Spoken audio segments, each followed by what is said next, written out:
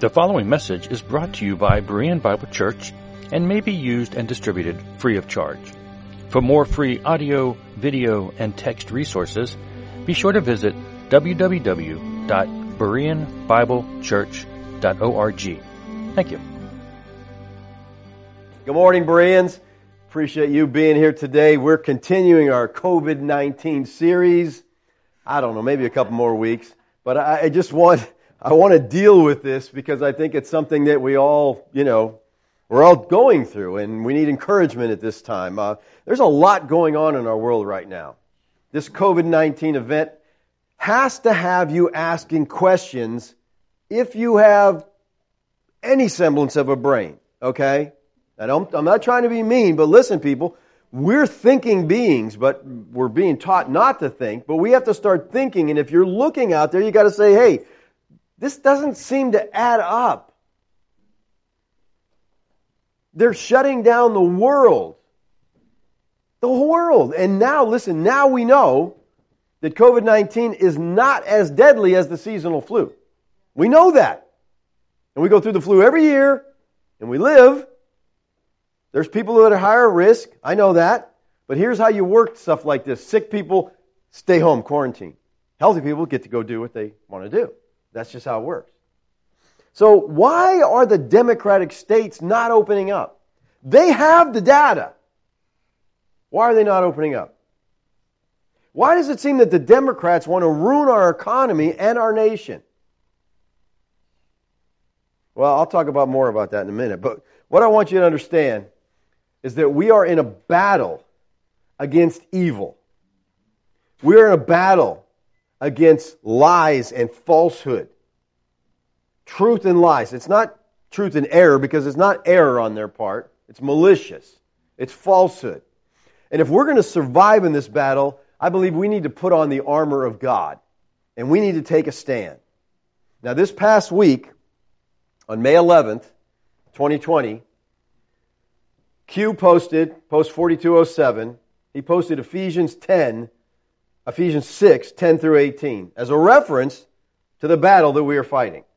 Now, you might be saying, okay, who's Q? You don't know what's going on here. Well, we've discussed this in the past. I can't bring you up to speed on this, but Q is a group, I believe, of high-level military intelligence officers overseeing a subversive operation to thwart the planned destruction of our constitutional republic.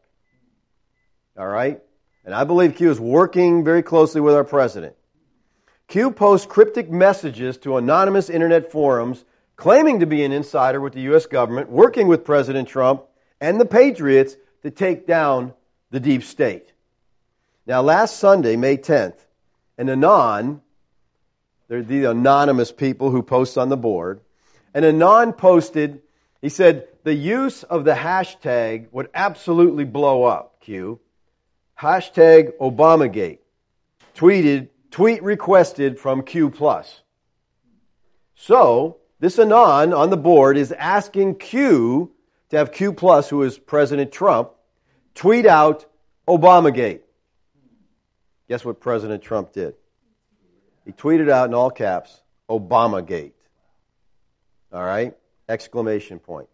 And then Q responded in post 4199 for Anons, for the anonymous. He's telling them, this, you asked for it, here it is. This is for the Anons, Obamagate. So whoever Q is, they're working with President Trump, and they have an agenda. They are trying to take down the deep state that is seeking to destroy this country. Who is the deep state? You've heard that term? Anybody not familiar with that term now? I mean, lately you've heard a lot about it, right? Since it was first coined, which has been, as far as I can tell, is over 20 years ago, no precise definition for what it means has fully taken hold. Use of the phrase generally denotes belief in an informal or parallel government that exists to countermand legitimate, usually more democratic institutions. Now, according to Monmouth poll from the spring of 2018, few Americans, 13%, are very familiar with the term deep state. Another 24% are somewhat familiar, while 63% say they are not familiar with this term. However, When the term is described as a group of unelected government or military officials who secretly manipulate or direct national policy, nearly 3 in 4, 74% say they believe this type of apparatus exists. Okay? Only 1 in 5 say that doesn't exist. So most people believe that this stuff is going on, even though they maybe don't have a name for it. And if you ask people, what is the deep state? You're going to get a lot of different answers to that question as to who they are. Let me tell you what I think, all right? That and $5 will get you a cup of coffee, okay? But this is what I think. I believe the deep state is made up of corrupt politicians. Now, this is being unveiled right now, okay, in our government. It is being unveiled, and people are going to go to jail. I hope people are executed for treason. It is happening, and it is happening now. Corrupt politicians. I think the deep state is made up of most of the news media, okay?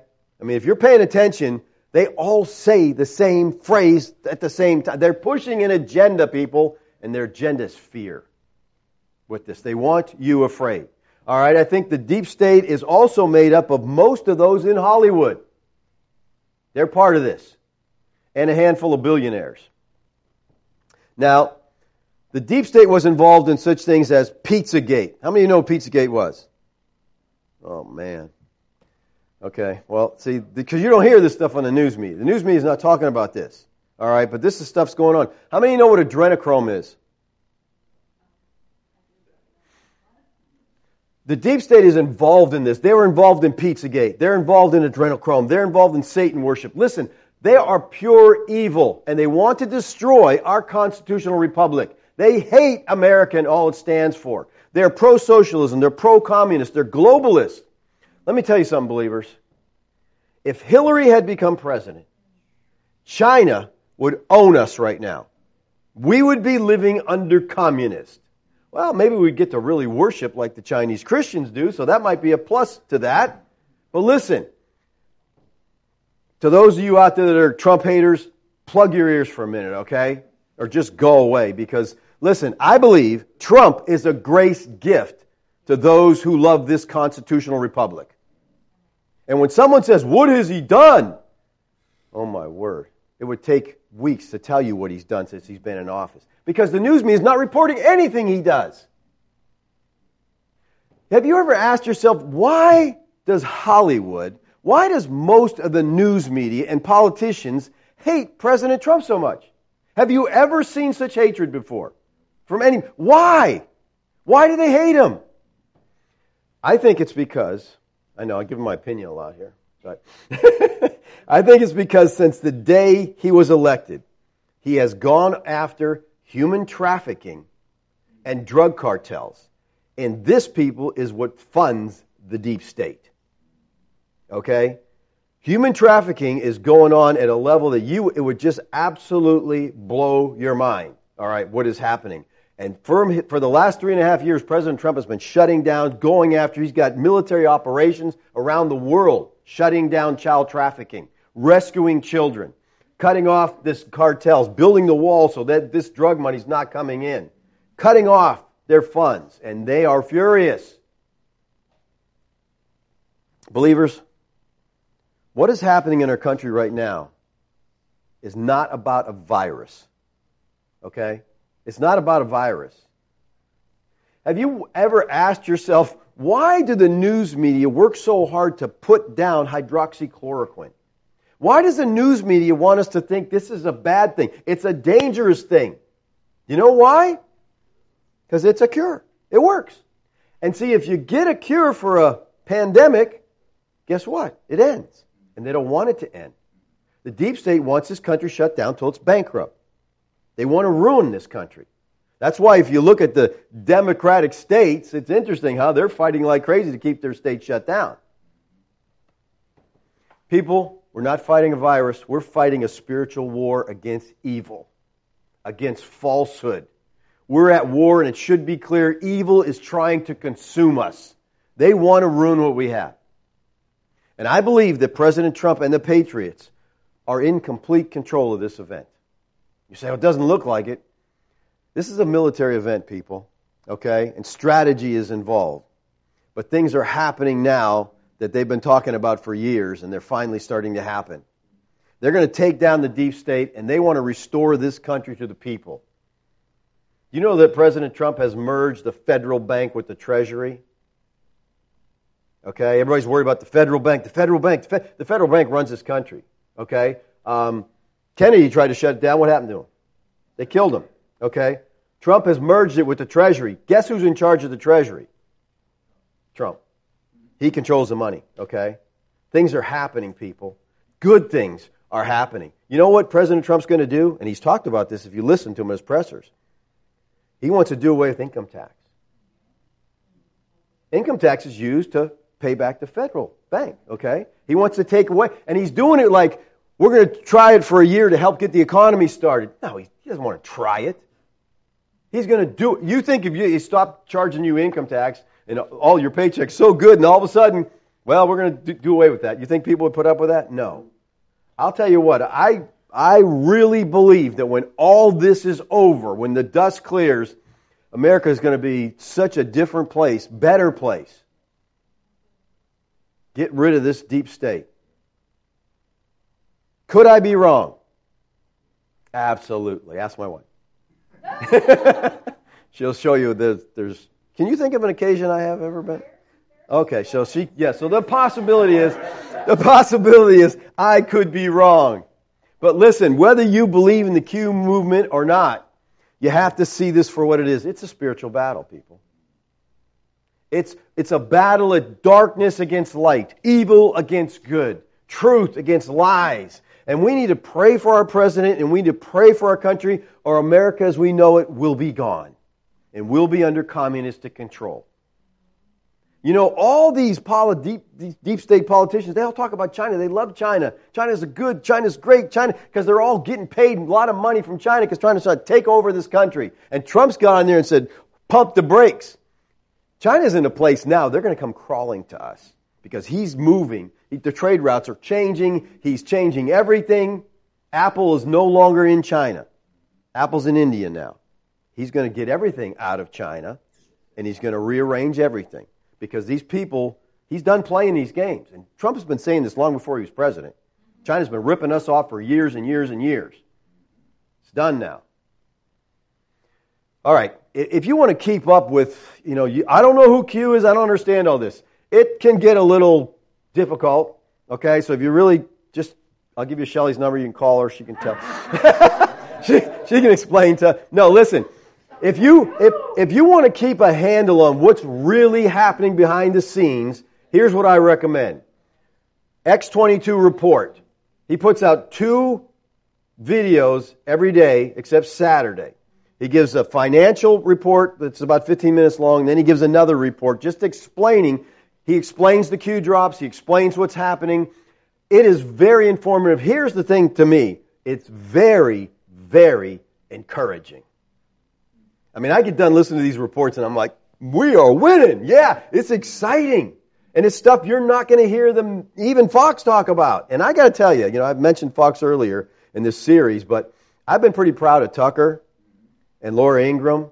They're calling it what it is. And I'm like, I can't believe they're still on the air. Okay? I mean, they are putting it out there, All right.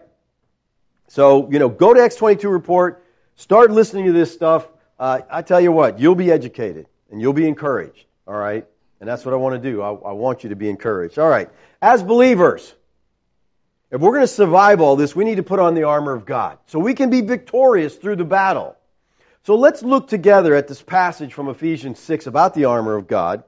I want to start with verse 12 and then we'll back up, but I want to get a context here.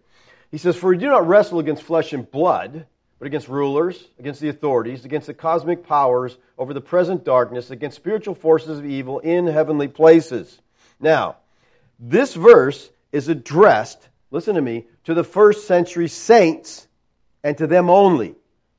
Why? Because Paul tells them they're not fighting flesh and blood. We are fighting flesh and blood. We're fighting evil people. Evil, greedy people. That's who we're battling. They were not fighting flesh and blood. All right? This is speaking about a battle that was going on at that time with spiritual forces who are not flesh and blood. He's talking about the divine council and the battle that was going on between Yahweh and the lesser gods. And I believe that battle that the first century saints was fighting was against spiritual beings. Notice the terms Paul uses here. He says you're fighting rulers. This is a Greek word, arche. Arche has a wide range of meanings. Then he says authorities. Exousia means power, ability, and privilege. Rulers and authorities could be titles for human enemies or they could be spiritual. But look at the next word, cosmic powers. This is the Greek word cosmocrator. Y'all familiar with that word? Right? Cosmocrator. Only time it's used in the New Testament. But it's used in the Testament of Solomon of spiritual beings. In the dictionary of deities and demons in the Bible, Cosmocrator means Lord of the world, world ruler. And it occurs in pagan literature as an epithet for the gods, rulers and heavenly bodies. Now, let me ask you something. Why would Paul use this word that is only used here in the Bible, but is used in other literature for spirit beings if he did not mean spirit beings? That would be confusing, okay? He's trying to tell us these are it's a spiritual battle with spiritual beings. He goes on to say, against the spiritual forces of evil in heavenly places. So these forces are spiritual, they're not human, and they're in heavenly places. They're not on earth. So in the first century, their battle was with spirit beings. What about us? Well, I don't believe we're fighting Satan or spirit beings right now. This battle was unique to the first century saints. Listen, if you need more information on this, you're confused about what I'm saying here, I have a 6-part series called Spiritual Warfare on the website. Go check that out. But having said that, let me say that I believe that we can find application to these verses for us today. And I'm going to show you that in a minute. All right? We're not fighting Satan. We're not fighting demons or gods. But as believers, we are in a battle with evil. If you don't know that, you're not woke. Okay? You're sleeping. As Christians, we battle worldviews and regulations of some very evil people. So I'm certainly not saying we're not in a battle. We are. But we 21st century believers are not fighting against rulers, against powers, against world forces of darkness, against spiritual forces of wickedness in heavenly places. That battle was fought and won by our Lord 2,000 years ago. Now let's look at these verses and see, can we make application to ourselves today? I believe we can, because I believe we need the armor, when you understand what the armor is, as much as they needed the armor. Okay? All right, and we'll back up to 6:10. Finally, be strong in the Lord and in the strength of His might. Be strong here is literally be continually strengthened. Now, in the original text, in the present tense, the passive verb suggests that we're not the ones who strengthen ourselves, but that we are continually depending upon the Lord to strengthen us. The prepositional phrase, in the Lord, denotes the sphere from which the strength comes, namely, in the Lord or in union with the Lord. Now, Paul's command to be strong in the Lord rests on the first 2 chapters where he makes it clear that what it means to be in the Lord. So the phrase in the Lord refers to Christ, not God, which is consistent throughout this epistle. So we are strong only by the strength of His might. As Paul taught earlier, that same power that God wielded in the resurrection of Christ is being exercised for the benefit of those who are in Christ. Look what he says in Ephesians 1:19-20. And what is the immeasurable greatness of His power toward us who believe?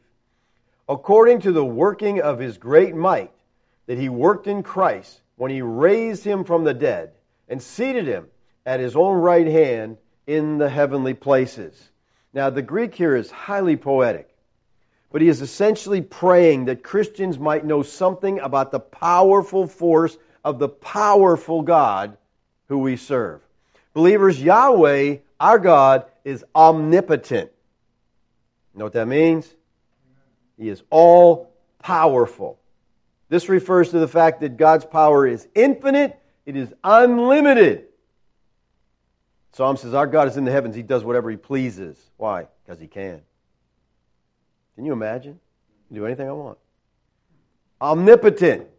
Now, the strong Christian is one who has come to see more and more of his own weakness and propensity towards sin, and that awareness drives him to depend on more and more on the Lord's strength for everything. So when you realize you're weak, you understand you get your strength from Him. While he was on the run from Saul, David had allied himself with the Philistine king. And he was about to go into battle against Saul and the forces of Israel, but God intervened. You know, some of the Philistine leaders said, hey, you can't bring that guy into battle with us. He's an Israelite. He'll turn on us when we get in there. Send that guy home. Get rid of him. So they sent David home. David and his men were sent home from the battle. When they arrived, they found that their city they lived in was burned, and their wives, their children, and their possessions were taken captive by the Amalekites. At that point, David's men were so embittered that they were talking about stoning David. 1 Samuel says this, and David was greatly distressed, for the people spoke of stoning him, because all the people were bitter in soul, each for his sons and daughters. But David strengthened himself in Yahweh his God. David's finding his strength in God. He said, I'm going to trust in Him. Now the Lord graciously directed David to pursue the raiders and recover all of their families and goods. They got all their kids back, their wives back, all their goods back. The same strength that David depended on is available to every Christian today. You may be at your lowest point. You may be so discouraged. Maybe you're out of work because of this event. Maybe you're whatever because of this event. You're in fear. You've got to trust God. Because no matter how much things seem to be against you, you can be strong in the Lord and in the strength of His might. We can have confidence to face pressure, to face adverse circumstances, hostile powers, knowing that God has put in our lives a power so strong that it raised Christ from the dead. Resurrection power. That is the standard of power. All right, in the Old Covenant, the standard of power was what? The Exodus. When God wanted to talk about His power, He delivered the children of Israel. The New Covenant standard of power is the resurrection. Because that's power, people. Life from death. Okay? That's the kind of power our God has. And this power is available to every person who's in Christ. Now, from start to finish, the Bible proclaims the mighty power of Yahweh. And when fierce enemies threatened to annihilate His chosen people, time and time again, Yahweh provided deliverance for them. Miraculous deliverance. In one of the most dramatic instances, Sennacherib's army had Jerusalem surrounded. They're taunting Israel. We're going to kill you all. It looked like Israel was doomed. But in response to Hezekiah's prayer, now please understand that. Because, people, I think we have such a limited view of prayer. In response to Hezekiah's prayer, Yahweh delivered His people. 2 Kings 19:35-36. And that night the angel of Yahweh went out and struck down 185,000 in the camp of the Assyrians. You're worried about this guy? I can take care of it. That's a lot of work, 185,000. That's a lot of killing, okay? And when people arose early in the morning, I'm not sure who arose, behold, these were all dead bodies. Everybody's dead. Then Sennacherib, king of Assyria, departed and went home and lived in Nineveh. He said, I got to get out of here. This is not... God is fighting for Israel. I'm going home. Listen, often throughout Scripture, Yahweh reminds His people of the obvious, that nothing is too difficult for Him. Nothing. And our strength, believers, comes from our dependence on our union with Him. 6:11 says, put on the whole armor of God that you may be able to stand against the schemes of the devil. Now, we don't have to worry about the devil. The Lord dealt with that. But we still, again, we deal with evil men, and that's why I'm saying we need to put on the armor of God. Of God here is the genitive of origin, indicating that God provides the armor. Now, please keep that in mind. They're to put on the armor so what? So they can stand. Stand is a key word in this section. He repeats it in verse 11, verse 13, verse 14. And the word withstand in 6:13 comes from a Greek compound from the root word to stand, meaning literally to stand against. This is a military term for holding a position that is under attack. And believers, everything we believe is under attack. I have to believe we are called to hold our position. How do we do that? We stand theologically.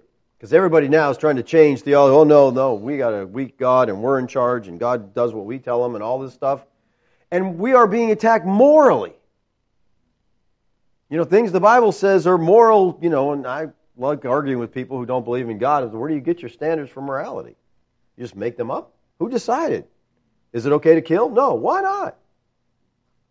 If there's no God, who tells me what's right and what's wrong? You know where Paul was when he was writing this letter? Very good, class. He was in prison, okay? He was in prison in Rome as he writes this. And we know that he was in chains because he tells us that. He says, "For which I am an ambassador in chains, that I may declare boldly, as I ought to speak."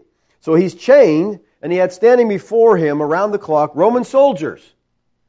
So many have suggested that Paul got the idea of putting on the full armor of God from the armor of the Roman soldier. And that may be true. But it also may be true that he's thinking about Isaiah 11:15, which says of the Lord, "Righteousness shall be the belt of his waist, and faithfulness the belt of his loins." We'll talk about the importance of belts in a minute. He could be talking about Isaiah 49. "He made my mouth like a sharp sword. In the shadow of his hand he hid me. He made me a polished arrow in his quiver. He hid me away, and he said to me, 'You are my servant, Israel, in whom I will be glorified.'" He could be talking about Isaiah 59. "He put on righteousness as a breastplate and a helmet of salvation on his head. He put on garments of vengeance for clothing and wrapped himself in zeal as a cloak." Now, to those of you who know these texts from Isaiah, you know what they have in common if you're familiar with it. You'll recognize immediately that Isaiah 11 is the great chapter on the Messianic king and how he's going to come and establish his kingdom. Isaiah 49 is one of the great servant songs of Yahweh. And Isaiah 59 is a Messianic chapter that has to do with Christ. So all three of these passages, then, are passages that speak about the Lord Yeshua, the Christ, as the warrior king of God. The fact that he draws this description from Old Covenant Messianic passages suggests he's really thinking of Yeshua as a warrior. And we are in him. And therefore we have his strength, his power, and his authority in the trials of life as we trust in him. Now, the armor, I believe, is a graphic way of saying what Paul says in Romans 13. Paul puts it this way: "Put on the Lord Yeshua the Christ." In Ephesians he says, "Put on the whole armor of God." Then he says, "Put on the Lord Yeshua the Christ, and make no provision for the flesh." In other words, Christ himself is our armor. Does that make sense? He is the belt of truth. Yeshua said to him, "I am the way, the truth, and the life. No one comes to the Father but me." So Christ is the truth. He is also our breastplate of righteousness. For our sake he made him to be sin who knew no sin, so that in him we might become the righteousness of God. He is the gospel of peace that we stand on. But now in Christ Yeshua, you who were once far off have been brought near by the blood of Christ, for he himself is our peace. Ephesians 2:17, "And he came and he preached peace to you who were far off and peace to those who were near." He is also the shield of our faith. Hebrews 12:2, "Looking to Yeshua, the founder and perfecter of our faith, who for the joy that was set before him endured the cross, despising the shame, and is seated at the right hand of the throne of God." He is our helmet of salvation. He saved us.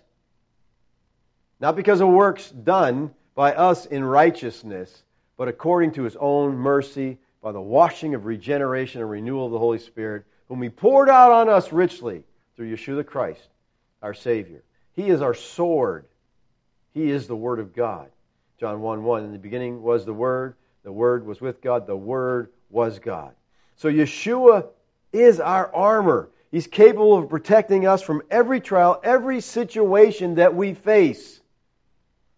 Therefore, he says, "Take up the whole armor of God, that you may be able to withstand in the evil day, and having done all to stand, stand firm." So here he talks about standing in the evil day.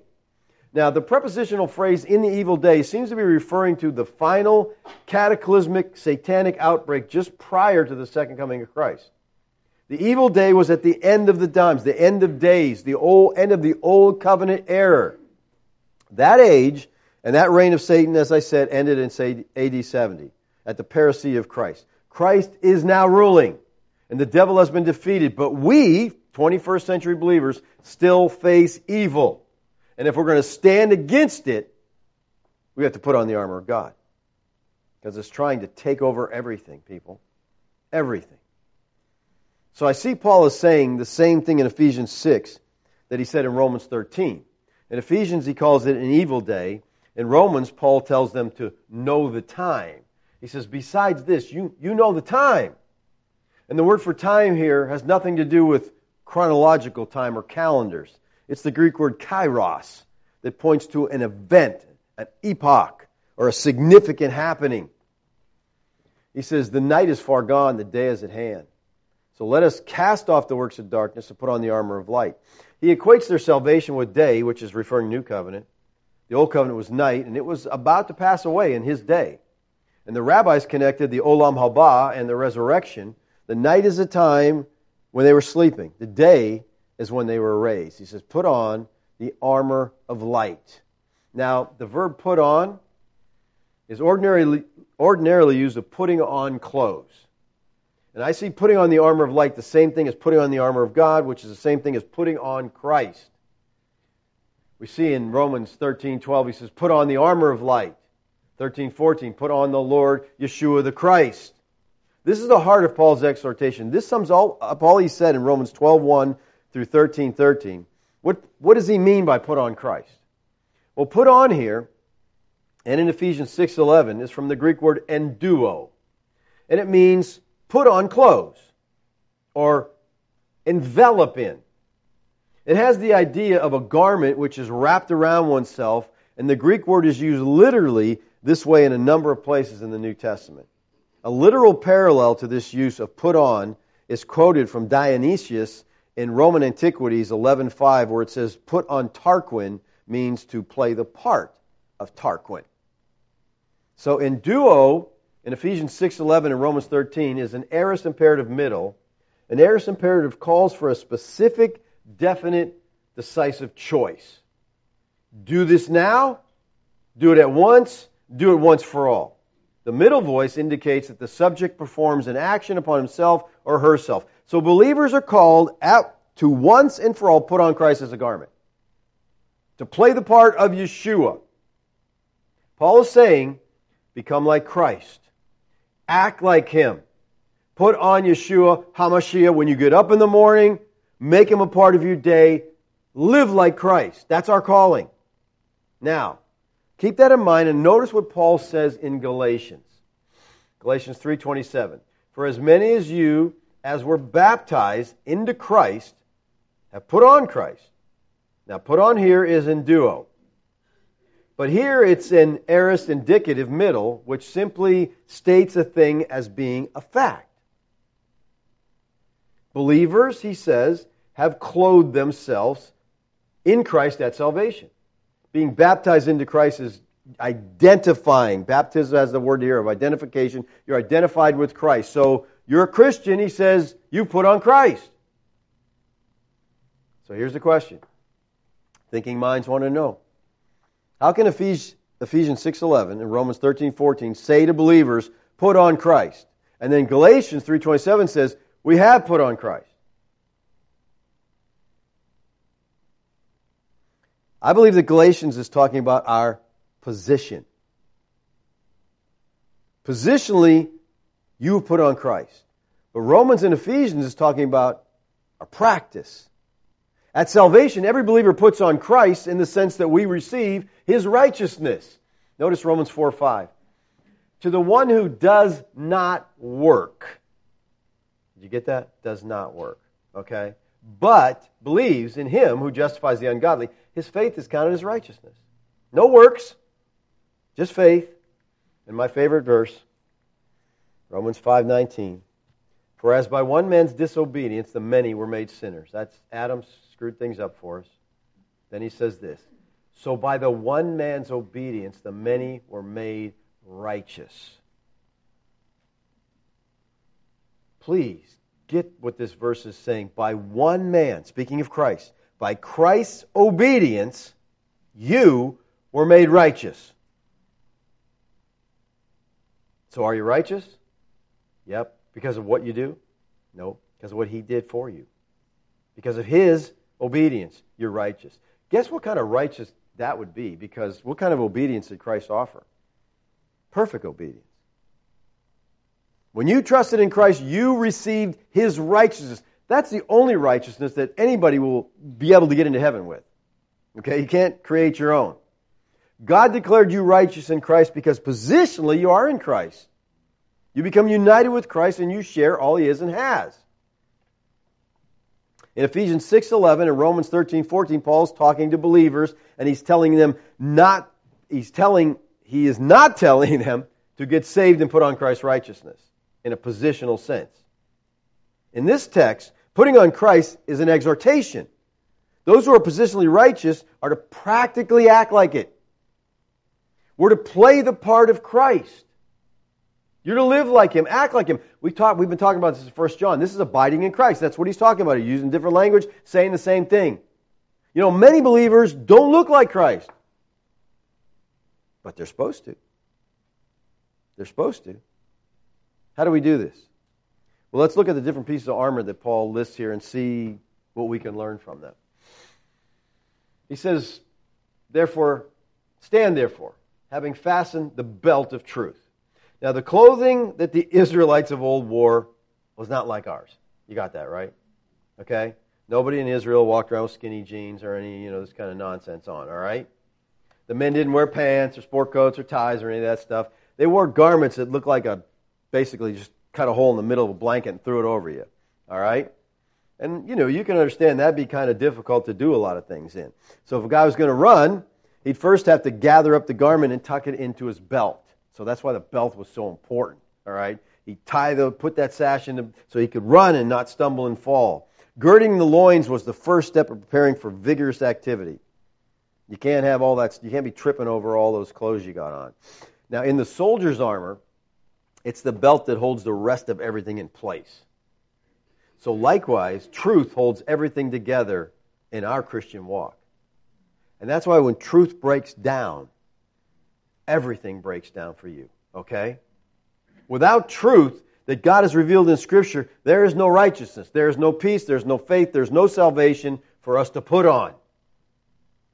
Our priority must be to gain knowledge of the truth. And people today, that's a difficult task because if you're listening to any kind of media, you're getting a lot of false input. You got to go to the Word of God. We need to pursue theological and biblical studies so we can construct a foundation for our spiritual life. And as we increase in our knowledge and commitment to truth, we become increasingly protected from deception. Because when you know the Bible, when you hear false things, that's not right. That's not right. Now, the late philosophy professor Alan Bloom began his bestseller, The Closing of the American Mind, saying this. He says, "This is one thing a professor can be absolutely certain of. Almost every student entering the university believes, or he says he believes, that truth is relative." One of the plans of communism was to get in the school system and destroy education. They've done a very good job. Okay, a very good job. He says, if this belief is put to the test, one can count on the student's reaction. They will be uncomprehending. That anyone could regard the proposition as not self-evident astonishes them, as though they were calling into question 2 + 2 = 4.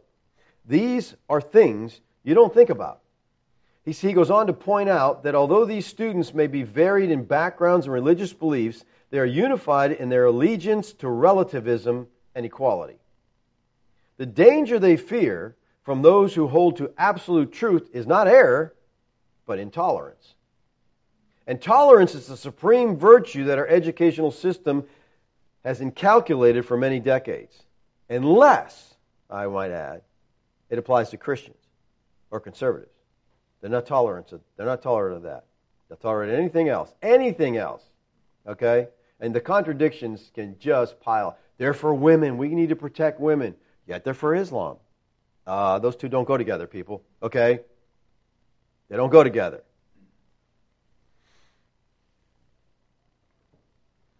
Tolerance is the supreme virtue in our educational system. Bloom says the point is not to correct the mistakes of the past and really be right. Rather, it's not to think you are right all the time. You're right at all, even. You can't think you're right because that's an arrogant position. Now, Bloom was not a Christian. He's a Jewish philosopher at a secular university. He was pointing out the absurdity of intellectual relativism. It effectively shuts down rational discourse, education, and all attempts to improve society by resolving problems. But it's firmly entrenched in our educational system and in our society at large. And if we throw out the idea of absolute truth, we're discarding absolute standards of morality. And that's why today it's okay. You can kill babies, you know? I love the little saying, it's my body, my choice. But see, that again gets turned on its head because you have to wear a mask. Well, wait a minute, isn't it my body and my choice? That doesn't work? The Me Too movement worked, when they were going against Kavanaugh, but it doesn't work now when they're going against Biden. No, we don't believe her. It's just, it's crazy, people. This is not just the problem of the unsaved, okay? A study by George Barna in the early 1990s shows that while only 28% of the general population expressed strong belief in absolute truth, listen, 28% of the general population believed in absolute truth. Among those who identified themselves as born-again evangelicals, the number dropped to 23%. Only 23% of evangelicals who say they're born again believe in absolute truth? This is scary, people. Now, back to our text. Commentators line up on both sides of the question of whether truth here refers to God's truth as revealed in His Word or the truthfulness and integrity of the believer. I think he's dealing with both here. The armor is a metaphor for Yeshua. He is the truth, and we're to play the part of Christ. We're to put on Christ. Put on that truth. Paul referred to the Bible and its central message as the gospel, the word of truth, 2 Timothy 2:15. Therefore, any deviation from God's word, it's error, it's falsehood.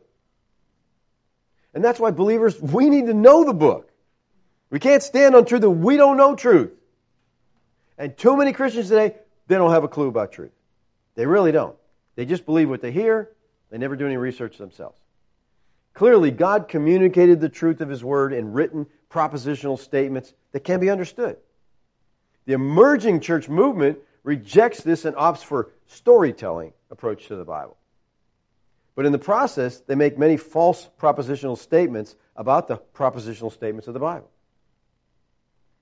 People, we need to hold firmly to the idea of God and His Word as absolutely true in every culture and in every age. We need to hang on to that. Because the Bible doesn't change.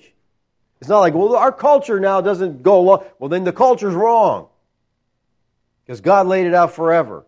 Gordon Clark wrote this: since God is truth, a contempt for truth is equally a contempt for God. So how do we stand against the blatant attack on the morality of the Bible? How do we guard ourselves from falling into the moral relativism and tolerance of our degraded culture? Well, you need to gird yourself with the belt of God's absolute, unchanging truth. And I'll tell you, one thing we're seeing in this war with the deep state is if they open their mouth, you know they're lying. I mean, unbelievable. Obama come out of the woodwork to say this whole Flynn thing, this is a violation of the rule of law. I'm like, are you serious? He has done nothing but blatantly violate the rule of law, committed treason, and he's opening his mouth saying it's a violation of the rule. No, it's not. Barr is following the rule of law. and he's a pit bull, and he's going to take him down. People, just wait. There's going to be rejoicing in the street, okay? There's going to be rejoicing in the street. Well, let's move on. Having put on the breastplate of righteousness. The breastplate covered the shoulder from his neck to his waist, front and back. Thus it protected his heart and other vital organs. Now, in Hebrew thought, the heart represents what? Thought, thinking, okay? If they want to express emotions, where does that come from? The gut, the bowels, all right? So the breastplate of righteousness protects the believer's mind, will, and emotions.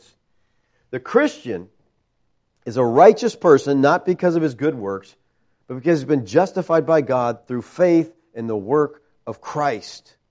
And this knowledge gives us the basis on which we can resist anything that tries to undermine our confidence in approaching God. Christians sometimes sin, but God has provided a solution for this. He says, you need to put shoes for the feet. Shoes are really important. I think you understand that, right? Especially for a soldier. If you can't stand up, you got a really hard time fighting. All right? So they would put on these shoes, these sandals, and they would stud the rubber underneath them with sharp nails so they would literally dig in wherever they were standing so they could have stability. And I don't think this, shoes here are talking about evangelism. The context here is about defense, not offensive armor. And the idea is that the believers are prepared to stand against attacks because they're firmly grounded in the gospel. We know what the gospel says. The gospel of peace gives believers tranquility of mind and security of heart. I'm secure in my God. Bring on this stuff. You can stand firm. He says, in all circumstances, take up the shield of faith, which you can distinguish all the fiery darts of the evil one. Shield here, thureos, and Wood writes as follows. Thureon is derived from thera, a door, which refers to a large oblong piece of wood that the Roman soldiers would hold in front of them for protection. It consists of 2 layers of wood glued together, covered with linen and hide, and bound with iron. And he said soldiers often fought side by side with a solid wall of shields. You've probably seen that on some movies. I mean, they just put their shields down next to each other, and it's a wall. Okay? But even when they're fighting with themselves, they hold this thing up and protected him. From the Christian, this protective shield is faith. Believers, we're to trust in Yahweh our God, and as we put our trust in Him in every situation we face, it quenches the fiery darts, okay? Because today, right now, we're dealing with so much fear. The media is pushing so much fear. People are afraid of a virus that is like the boogeyman because, like I said, it's not anything different than a seasonal flu that we go through every year and don't even think about. But they have us afraid, and the masks are a sign of submission. Put on your mask because we want everybody afraid. And when they see the mask, they say, oh, that's right, the virus. We've got to be afraid. He said the hypocrisy with this whole thing is so great, it isn't even funny. I mean, they're letting prisoners out so they don't get COVID. Why don't you just give them masks? Here's a mask, prisoner. Stay in jail.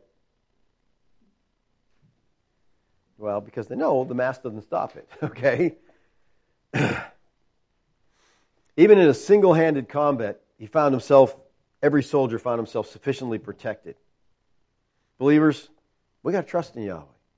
We got to trust in our God. We have to walk by faith. And he says, take the helmet of salvation. By helmet, he means that biblical truths about salvation protects your mind. Our understanding of salvation we have in Christ and our justification by Christ serves to guard our conscience against doubts and fears. Because doubts and fears cause so much damage. Doctrine protects the mind like a helmet protects the head. I'm not going to get moved on this issue because I know what the truth is. I'm solid.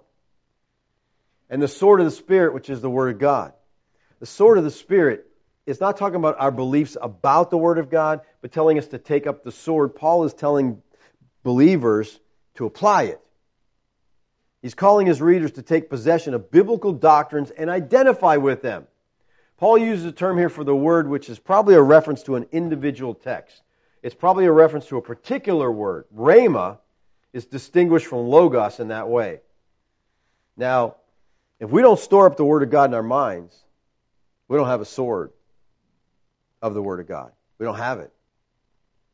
6:18, he says, praying at all times in the Spirit, with all prayer and supplication.